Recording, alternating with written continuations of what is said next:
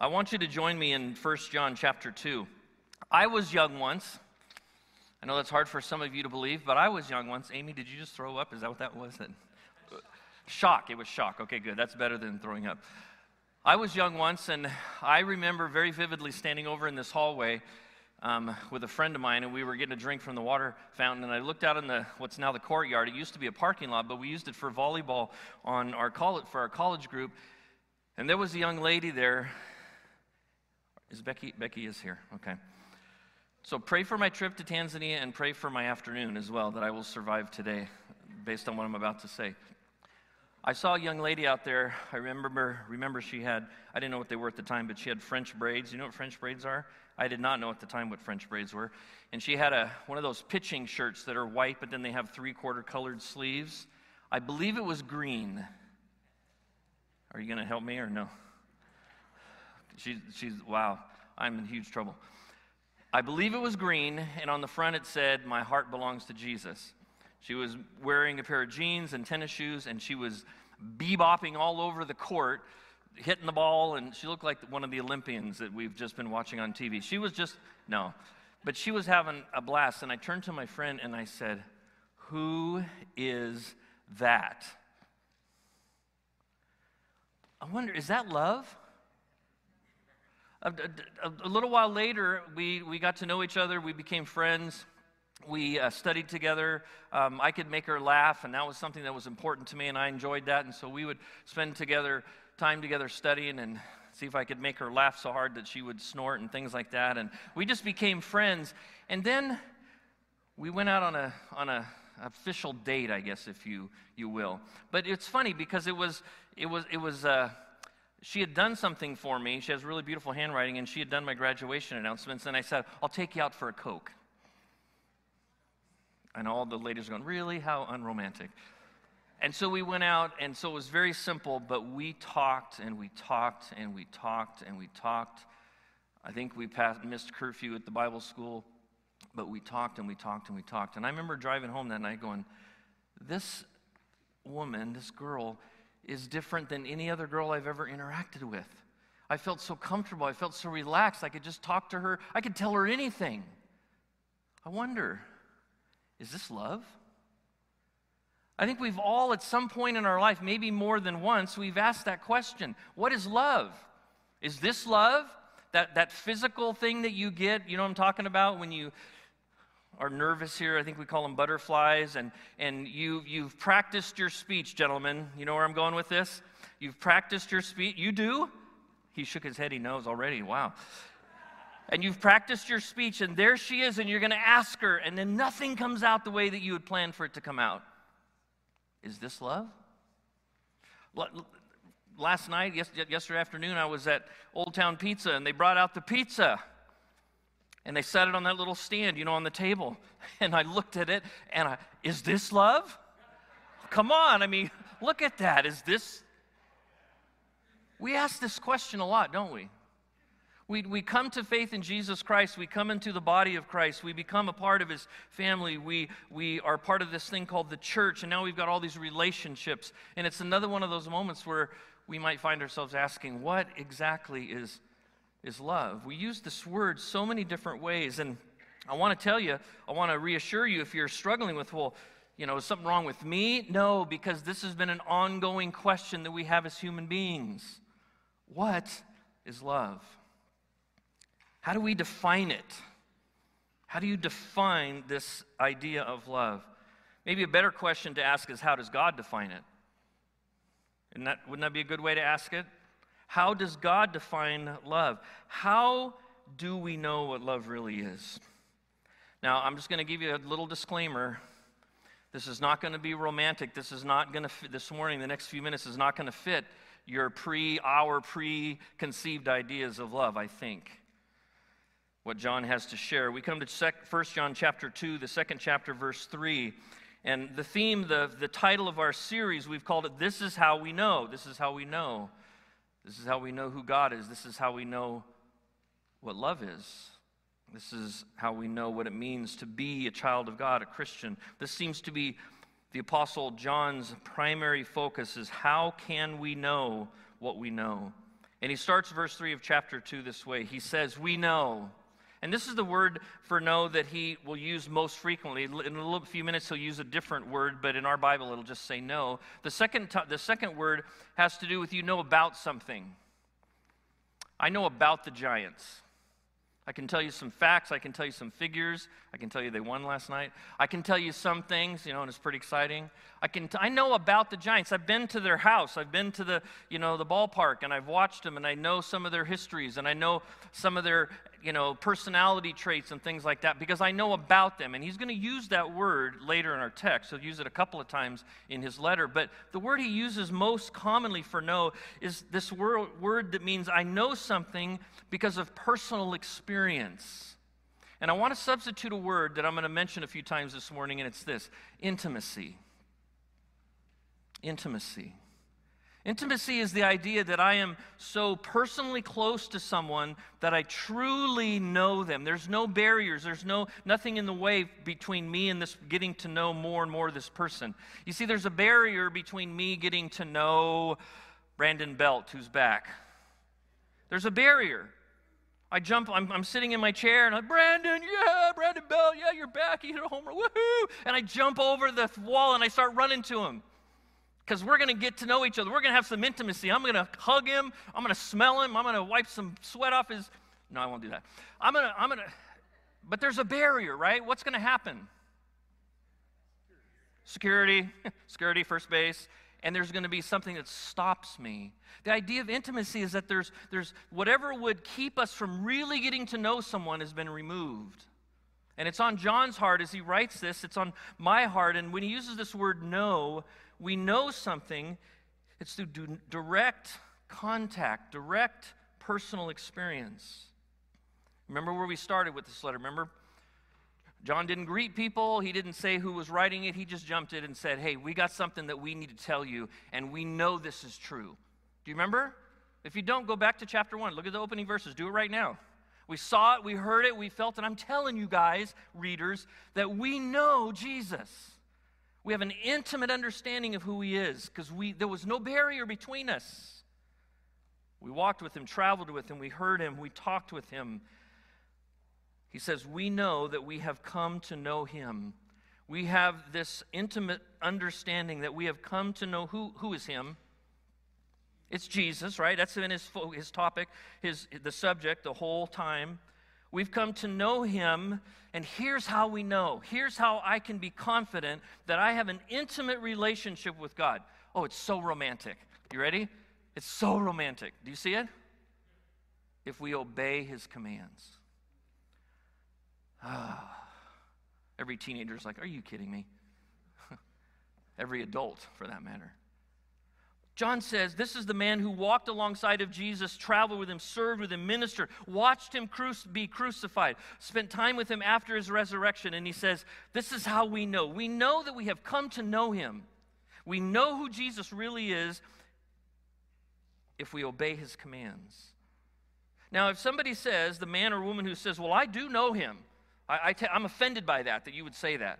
Because I do know him, but that person he doesn't obey his commands, he doesn't do what Jesus commands, that person is a little confused.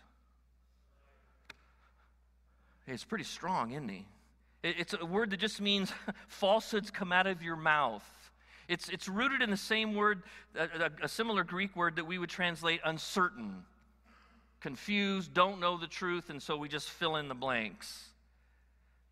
He says the way that we know him, the evidence of our intimacy with God is that we obey his commands. And the one who pushes back and says, well, I know him, but they're not doing his commands, that person is a liar. And the reality is this, John says, the truth is not in him. It's a phrase that means transformation. The truth is not found a home and feels at home so that it can make changes. My daughter and her husband surprised us and came down, Lindsay and Josh, and I know that they feel comfortable at home in my house. Do you know how I know that? Some of you are already smiling. Because they're just making it their own. And it's good. It's all good if they're watching. It's all good. And they're moving stuff around, and, Josh is in the refrigerator. That's great. And the kids are playing with the toys, and and I can't find anything because everything's moved around, and all. See, truth, or in this case, my daughter and her husband they're at home. They've moved in, and they belong there, and they're making changes. That's the picture of this word. The truth is not in him. This phrase means that the truth is moved in, and it's found a home, and it's making changes. Does that make sense? He says that's not happened if you claim that you know Jesus, but you're not obeying his commands. But if anyone obeys, literally keeps his word, if the person in question is obeying God, then God's love is truly made complete or perfect in that person. It is moved in, and it's it's rearranging. Can you picture that in your mind spiritually, what that looks like? You hear from God this morning. He says something to you. He pinpoints and he says, that chair doesn't belong there by the TV, or that pile of dirty clothes need to be dealt with, or that rotten food in the fridge in the way back that you haven't seen for a month, that needs to be thrown away, or there needs to be, right? You need to do this. And as God speaks to us and he says, hey, this aspect of your life, I want to change it. I want to make some rearrangements. I want to move some stuff around. I want to get rid of some stuff. The question that we face then is, are we going to take that and allow it to do its work in us so that it would complete the work that God intends his truth to do in me? Are you with me? That's his heart, is it not? If you've put your faith in Jesus Christ and the Holy Spirit has moved in, and I love what Josh said this morning, I agree 100%. And if Jesus showed up, I'd hand him the mic. There's no way I'm up here preaching with Jesus sitting in the third row. He's coming up. And he wouldn't say anything new, would he? He's revealed to us who he is. And his heart for us is to change us and remake us. He wants to move stuff around and transform us. The truth needs to find itself at home in me. And it will begin to transform me. It'll begin to change me. If anyone obeys his word, God's love is truly made complete. Do you see that? The truth and love. God's motive in his love for us and what he wants to do through the truth. This is how we know. This is John's favorite phrase. That's why this series. This is how we know. This is the Apostle John, the one whom Jesus loved. He says, listen to me, please. This is how we know that we're in him. That we're in him. This is how we know that we're in him. What does that mean, in him? It's similar to the phrase, and I personally think John was reflecting back on Jesus telling them that he recorded in his gospel in chapter 13, 14, 15, that interaction with Jesus. And he says, you need to remain in me. You need to abide in me. Remember the picture of the vine and the branches and that connection, that intimacy? Jesus tells his disciples, if you want to be fruitful, if you want to be fruitful for me, if you want to grow, if you want to bring glory to the Father, then you need to remain in me. There needs to be this relationship, this intimacy. And I believe that's what's in John's mind as he's writing this phrase through the Holy Spirit. This is how we know we're in him. It literally means to remain. That's why another reason why I think it's connected to John's gospel. This is how we know that we're his. That we've been recreated. There's a new creation. I've been born again, and I belong to him. How, John? How do we know? Do you see it in your Bible? I'm sorry if I'm yelling. This just fires me up. It's whoever claims to live in him must walk as Jesus did. You want to know you're in him. You want to know you're on the right path. You want to know that you've been purchased by what he did on the cross and you're in his family because, you know what, I got doubts or I got struggles or I'm frustrated with what's happening in our world. But I'm coming to church. Does that how I know that I'm a Christian because I'm in church? I got a really big Bible. I got an actual one with pages in it. Does that mean? John said, this is how we know that we're in him. If we say that we are walking with him, that we claim to remain in him, that we're his, that our life, our actions reflect him. See the phrase he uses? You just behave like Jesus. That's the simplest way I know to say it, for me at least. How do I know that I'm in him? Because I'm telling you, I'm in Jesus But my life, when my life backs it up, affirms it, shadows it, or mimics it, John says, that's how you know. That's how you know. You're obeying him. In fact, you're obeying just as Jesus did. If I could put it into a sentence, I would say it this way: obedience is the measurement of our intimacy. You want to measure how close I am to Jesus? Do I really know him? Am I walking with him? John gives us a simple measuring stick. He gives us a simple thermometer. Measure your obedience. Measure your obedience. And specific, even more specific than that, he says, pattern your life or put your life next to Jesus. That's why we have the Gospels. Do you realize that? 4 big books in our New Testament so that I could look at his life, and then I can look at my life and say, they're more and more matching up, or they're not. You walk as Jesus did. Obedience is the measurement of our intimacy. Jesus would say this in John's Gospel, chapter 17. Jesus says, this is what eternal life is. This is eternal life, that they would know you, the Father, the only true God, and the one you have sent, Jesus Christ. Jesus defines eternal life as intimacy with God. What did the cross do for me? The cross removed the barrier that keeps me from being intimate with God. Didn't it? That security guard that goes, security, and they're dragging me off the field. No, I just want to give Brandon Belt a hug. I mean, he's awesome. He's my,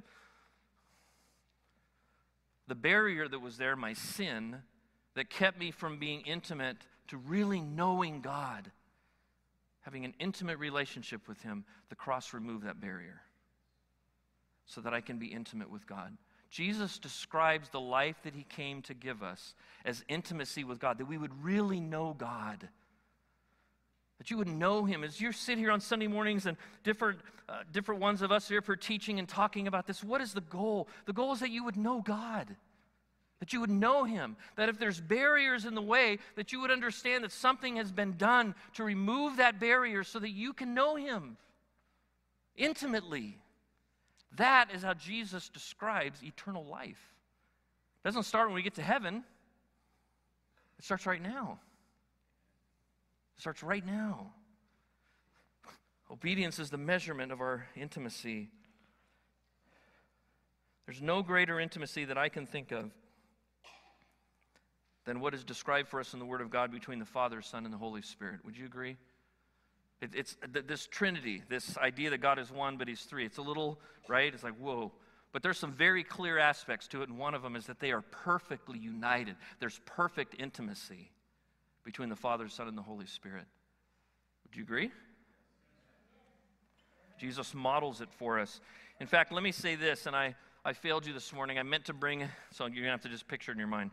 I meant to bring a Giants jersey. I have Giants jerseys in my closet, and I was going to bring one and put it on because this thought just kept coming into my mind as I'm preparing my own heart for this morning. It's this: obedience is the mantle, it's the uniform, if you will. It's what we put on and everybody sees and knows us by. The mantle of a true follower of Jesus Christ is, in fact, obedience.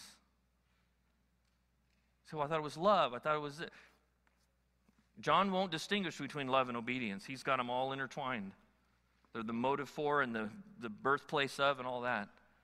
The mantle that distinguishes me, the jersey that distinguishes me as a Giants fan. Can you picture bright orange and black? The mantle, the jersey that distinguishes me as a follower of Jesus Christ, as someone who knows God intimately, is obedience.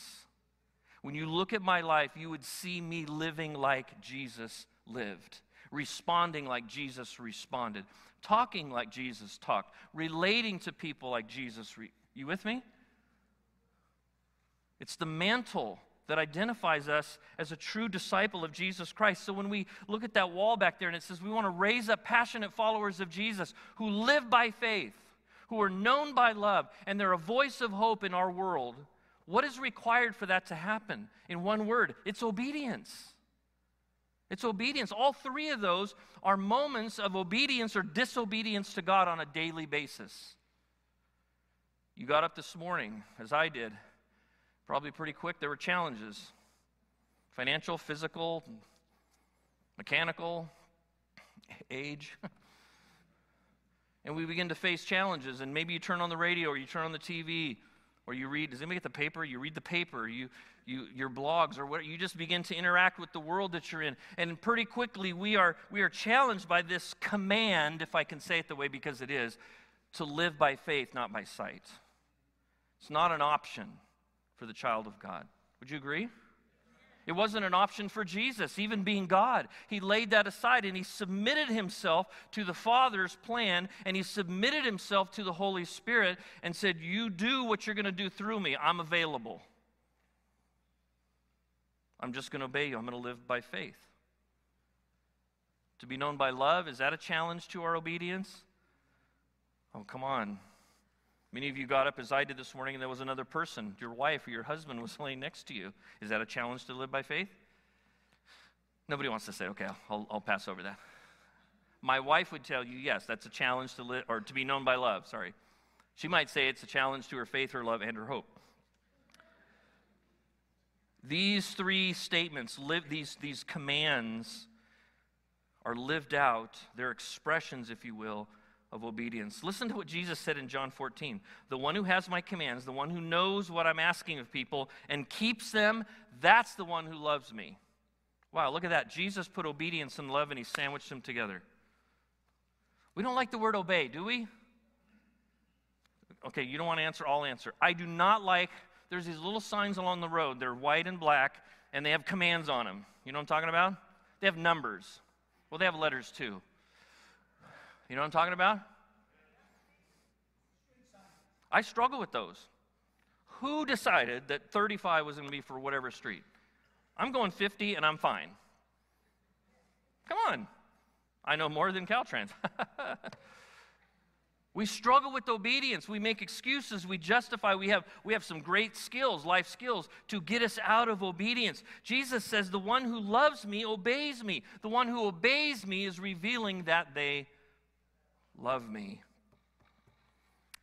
And then he goes on to say, they will be loved by my Father. I will love him, I will love her, and I'll reveal myself to them. What's he saying? He's saying again, the key to intimacy is what? It's obedience. It's obedience. As I obey him, God says, oh, I'm going to show Kurt something that he's never seen before. He just read that verse and I spoke to him and he's been struggling in that area. And look at him. Look. And this happens all the time, I'm sure. Look at the knucklehead. Look, he's doing it. He's doing it.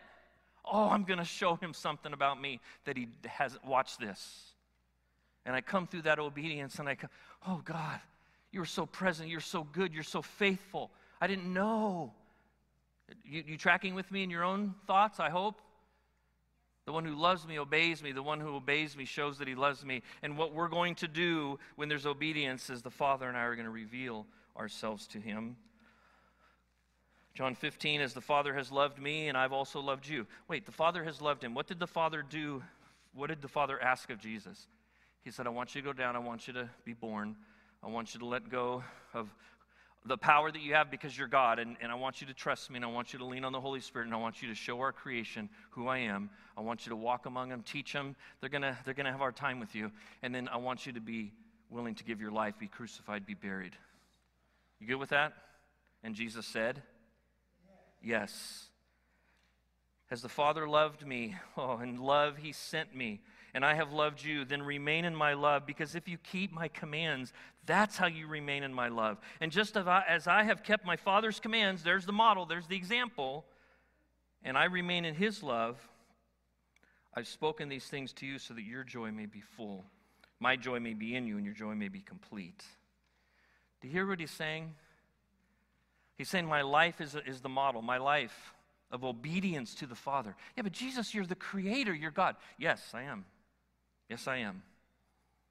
The Word became flesh, and I came into my own, and they rejected me, and I lived among them. But I came to seek and to save, and I came to you. But Jesus, you're God. Yes, I am. And I'm your Savior. And I obeyed the Father.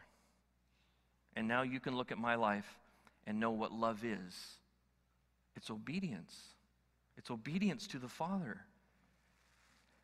Verse 7 of our text, if you go back with me to John chapter 2, dear friends, literally those who are loved by God, dear beloved, some translations will say, dear friends, I'm not writing to you a new command. This is not something you haven't heard before. Good job, Josh, for stealing wherever you went, stealing my glory. But there it is. I'm not writing to you anything new. This is not a new command. This is not literally a new order or something that was previously unknown, but it's an old one. It's one that's been around for a long time, which you have had from the beginning. You're aware of this command. The old command is the message that you've heard. What is the message that you've heard? What is the law of Christ? That we're to love God with everything that we are, and that we're to love our neighbor as ourselves. Where does that start? That starts all the way back from we would easily say Deuteronomy, right, where we're told that. But let's go to the garden. What is the one expression of love that God asked for from his creation? That they would what? Obey him. You ever wondered, why did he put that tree there? Why did God put a tree and say, don't eat of the tree? I have. It's like, God, that's like a setup, that's, what do we call it in police work? Entrapment, Wow, remember Eve? That's a really good looking piece of fruit. Oh, I bet it's delicious. Why would God do that? Why would God say, here's everything you need. It's perfect. It's beautiful. I love you. I created you. I want to know you. We're going to walk together in the morning. This is an amazing life. By the way, there's a tree right there. Don't eat it. Why did God do that? Because obedience is an expression of our love. It's always been God's expectation that we respond to him with obedience. Yes, Lord. Yes, Lord. Yes. Here I am, send me. Yes, I will. You with me? That's what he's always asked. That we would obey him. And when we obey him, we show that we love him more than anything else. Do you connect with Eve's struggle? I do. Oh, she wanted that fruit. But what was at stake? What do I love the most? Do I love God? Oh, he's good. He's faithful. Satan, shut up. No, none of that stuff you're saying is true. No, he's good. I love him. I can live without that fruit. I'm going to go eat these 27 varieties over here. I love him. Why would I question him? I'm not going to disobey. You see, it's been from the beginning. John says the message has always been the same. It's always been with you. You've always had it. It's not anything new. And yet he kind of is a little confusing, right? In the next verse when he says, well, yes, I am writing you a new command. Okay, John, make up your mind. Okay, let him explain. Yet I am. There is something new. Literally, it's the word for superior. There's something that is better. It's the same command, but I'm writing to you a new command, a superior command, and its truth, the reality of this new command, is seen in him. Who is him? It's Jesus and you. And you, as you follow him, as you imitate him. Because the darkness, as Matt reminded us the other day, that really has to do with sin, doesn't it? The realm of sin, the kingdom of darkness, the kingdom of sin. Because the darkness is passing. It's ceasing to exist, and the true light, the truth, is already shining. We already know the truth, and now we have it in Jesus Christ. So anyone who claims to be in the light, that they're walking in the light, but hates his brother, John is going to give us a practical expression of this that we can all connect to. You say you love God, you say you're in him, you say you're obeying him, you're walking in the light, but you hate your brother, and this word is interesting. It means to spit on someone. It means you despise someone. Do we ever despise our brother or sister? Our friend, our coworker, other member of our church family? If this person claims that they're walking in the light but they despise their brother, they're still in the darkness. They're still in the darkness. Whoever loves his brother lives in the light, and there's nothing in him to make him stumble or cause offense. And it's really directed out at others. But whoever hates his brother is in the darkness and walks around in the darkness, and they don't know where they're going. See, they don't know. They don't know what we want to know. I want to know what love is. I want to know if I'm in him. I want to know what the truth is. he says the picture he's painting is that you can claim whatever you want, but if your life doesn't back it up, then you're in the dark. And you don't even realize it maybe. And you're confused and you're lost and you don't know where you're going because the darkness, the lack of light has blinded you to the truth. You ever been there? You ever been there at 2 or 3 in the morning going to the bathroom? And what darkness means? Some of you are smiling because it's yet to happen to you. You're too young. Others are grimacing because it has happened to you. You don't, well, of course I know where I'm going. The bathroom's right over there. And yet, pow. The darkness has blinded me. Let me give you another thought as I'm wrapping up this morning. The width, I don't know if this will make sense to you, but it does to me. The width of our obedience reveals the depth of our love. Now, what I mean by that, the width of our obedience, I would say obedience is the ultimate expression of love. I hope that's been clear in God's Word. It's the ultimate expression of my love for God, that I will love Him above everything else. But the width of my obedience, meaning how much of my life am I willing, how many aspects, how many relationships, how many areas of my life am I willing to obey Jesus in? Does that make sense to anybody? Can I be real with you? There's areas of my life that are pretty easy to obey Jesus. There are. I see some things in Him, I see in His Word, and I go, not a problem.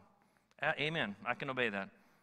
Lift your hands and worship Jesus this morning. Amen. Dude, I can do that. That was amazing this morning.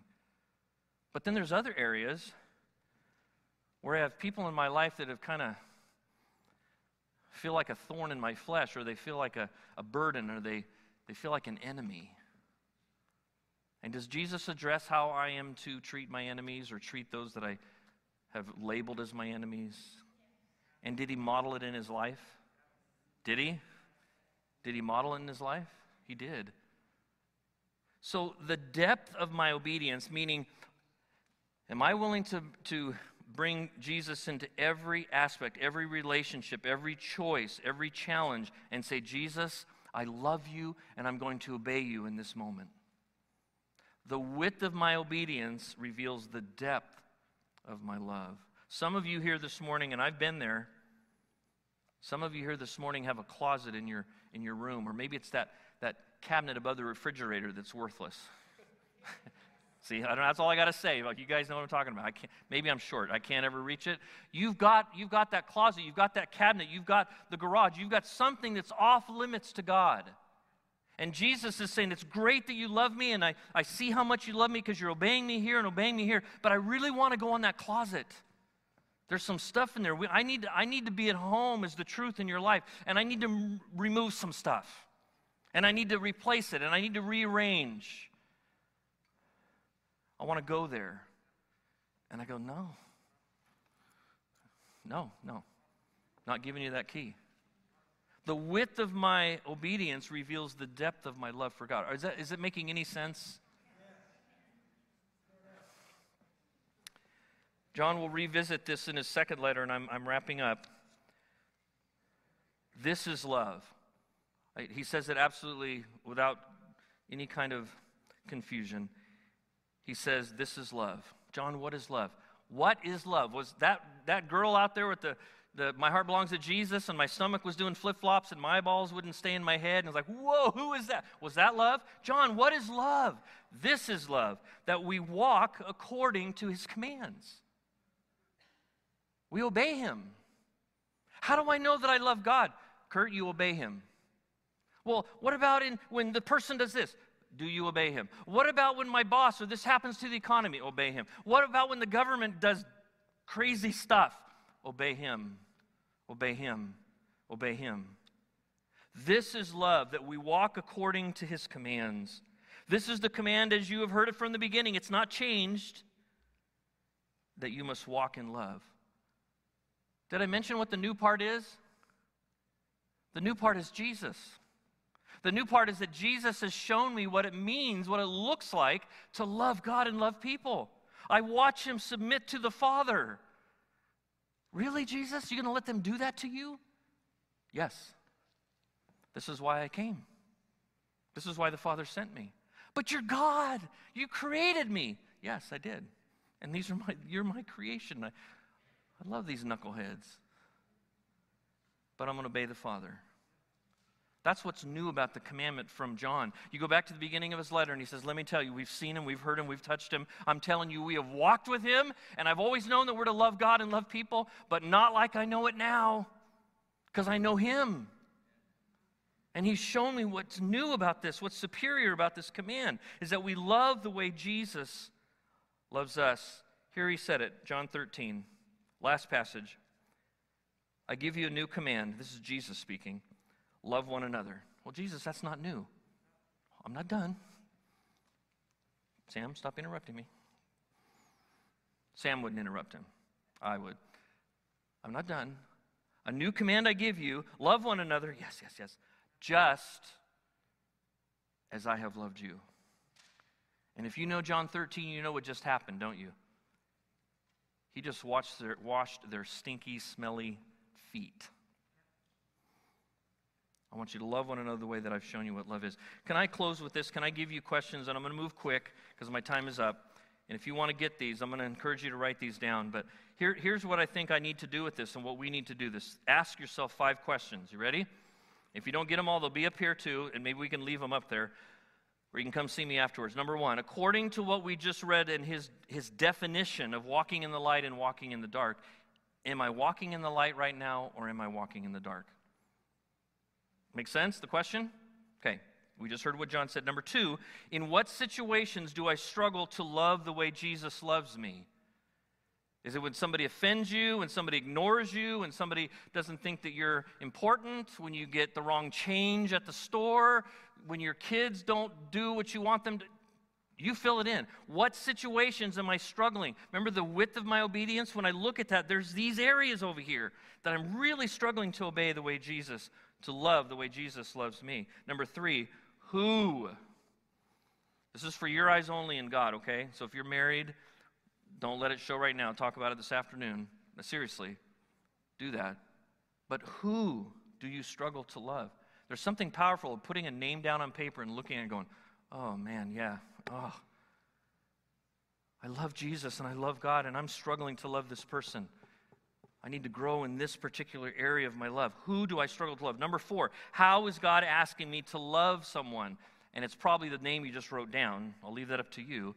But how is God asking me to love someone? What specifically is he speaking to? And I pray that as you have heard these words, you heard the Holy Spirit, and he brought these moments into your thinking, and he's saying to you, you need to start with blank, this person, and here's what I want you to do first. I want you to call him today. I want you to text him. I want you to invite him out for lunch. I want you to go to their house. I want you to do what Jesus would do. How is God asking me to love someone? And number 5, God, where do I start? Where do I start? There's a thought in my head that's dominating, and it's not a thought from God. There's an emotion I have that's just getting in the way. There's some fear. Well, if I do this, how are they going to react? Or there's anger. They need to know the truth. You with me? God, where do I start? Right now in this moment. What are you asking me to do? I'm gonna ask you to either bow your head or just whatever will allow you to kind of reflect for a moment. We're gonna come to the Lord's table, and if you've put your faith in Jesus Christ, this is how we're gonna conclude our time together. We had some amazing moments this morning, and God's all over what we've seen and witnessed, and He's moving and He's working. And I want us to land as we go from this place and we interact with each other and we go to our lives that He's called us to live. I want us to go from this place, just to stop for a moment. And if you put your faith in Jesus Christ, you're in Him, you're His. But let me suggest that maybe He's saying to you in this moment, maybe He's saying to us, when you look at the cracker in the cup, what do you see? Well, I see a piece of plastic with some juice in it, and I see what it looks like to be an oyster cracker, and that's not what I'm asking, is it? What do I see when I see this cup and I see this cracker and I hear Jesus saying, this is my body which is broken and this is my blood which is poured out? Can I suggest to you that He's asking you and I to see this, to see love and obedience? There is a love in coming to the Lord's table and remembering, reflecting on what Jesus has done. Love is written all over it, that God would love me this much, that Jesus would love me this much. And in every aspect of his death and burial and resurrection, in every aspect of the Lord's table and coming to communion, what also is written all over it is obedience. It's Jesus saying this, Father, if you're willing, take this cup away from me. Nevertheless, not my will, but yours be done. Can we take that phrase and can we overlay it to tomorrow morning at 9 o'clock and Tuesday afternoon at 4 p.m. and Wednesday morning at 6 a.m.? You with me? Can I take that love and obedience that Jesus had for the Father, the love he had for the Father, their oneness and his willingness to say, I am here to obey the Father, whatever comes my way. Jesus says, come to the table and see the cup and see the cracker and remember this, that if you love me, you will obey me. You will obey me. It's not about earning. Please don't go there. So I didn't obey him this week, so I'm not welcome at the table. No. I love you, but you got it wrong. You come to the table, we come to the table because of his grace and his love for us. But we come to the table and we remember that Jesus loves us, he loves this world, he loves the Father, and he lived in obedience to the Father. And because he did, I can stand before you today, redeemed, rescued, set free from my sin. Because Jesus loves me, and he was willing to obey the Father so that I could be set free. Some music is going to play, and Greg, if you would provide some music, and I'm going to pray, and you know there's tables. I'm going to pray, and then as God leads you, I just invite you to come to the table. I'm going to partake up here, and we're going to partake together, and my challenge to us is let's remember the love and the obedience of Jesus, and let's surrender our lives to him. Let's go from this place ready to love and to obey God in all aspects of our life. And in a few minutes, I will close us in prayer. So don't wait, but prepare your hearts. Let's pray together. Father, how good you are to us. How good you are to this creation, to this world. And we sang this morning, we don't deserve it, we can't earn it. There's no way for us to remove the barrier that blocks our intimacy with you. You did it. You sent your Son, and Jesus, you came and you stood in our place, and you conquered death, you conquered sin, and now you're inviting us to walk in intimacy with you, to walk in obedience to your commands, to walk in obedience to your life, Jesus. In this moment, God, as we just come to the table as Jesus has commanded, would you speak to us? Would you draw us to yourself? Tear down the fear, tear down the anger, tear down the guilt. We sang of that too, the shame and the guilt. God, it's been removed, but we put it back in place. Tear it down. And remind us this morning as we look at the cup and as we look at the cracker, the bread and the cup, how deeply we are loved by you. And help us to remember, Jesus, that we have been called to follow in your footsteps, to live in obedience to your commands. You told us to go and make disciples, teaching them to obey everything that you've commanded us. We want to be those faithful disciple makers. So Holy Spirit, move in the few moments that we're going to have together and speak to each of us according to our need. In Jesus' name, amen. You are invited to the Lord's table.